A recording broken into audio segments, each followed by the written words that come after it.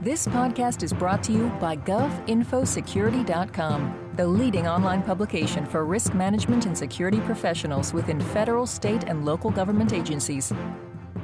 Hello, I'm Executive Editor Eric Chabrow, and here are some of the top stories for the week ending September 17th, 2010.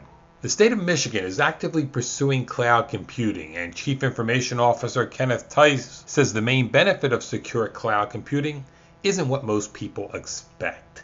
Everybody talks about cloud computing and about saving a ton of money. And I'm going to say it does save some money. I don't think it saves the amount of money that most people think it does. And what most people don't want to talk about is that information technology organizations, seen by most of its customers, are seen to be slow in meeting their needs. That is the greatest advantage of cloud computing, is the agility, our ability to meet their needs, put solutions in place in a much quicker and a timelier fashion that meets their needs versus a 2 to 3 year time frame.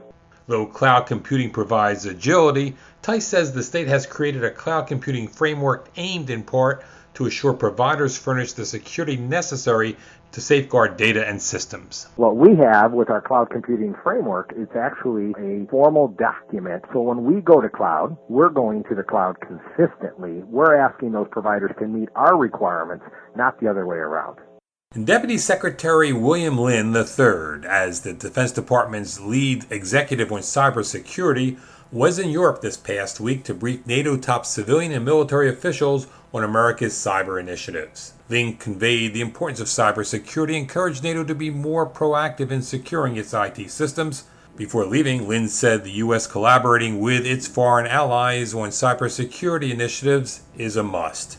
There's a very strong logic to utilizing collective defenses. It's clear you're more effective in the cyber world the more threaded signatures that you understand and share. And so the Cold War concept of shared warning here really applies. In my role as Deputy Secretary, I have been, over the past few months, traveling to UK, Canada, Australia, trying to build on the relationships we have there to expand our cyber cooperation, be going to NATO as they develop the new strategic concept that NATO has, where cybersecurity is playing an important role.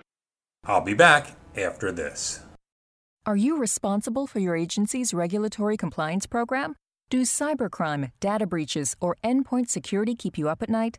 Do you have any certifications which require continuing professional education credit hours? The solution to your problems may be the govinfosecurity.com educational webinar library. You'll find plenty of courses that align with your core responsibilities. Visit govinfosecurity.com for more information on how to access these webinars.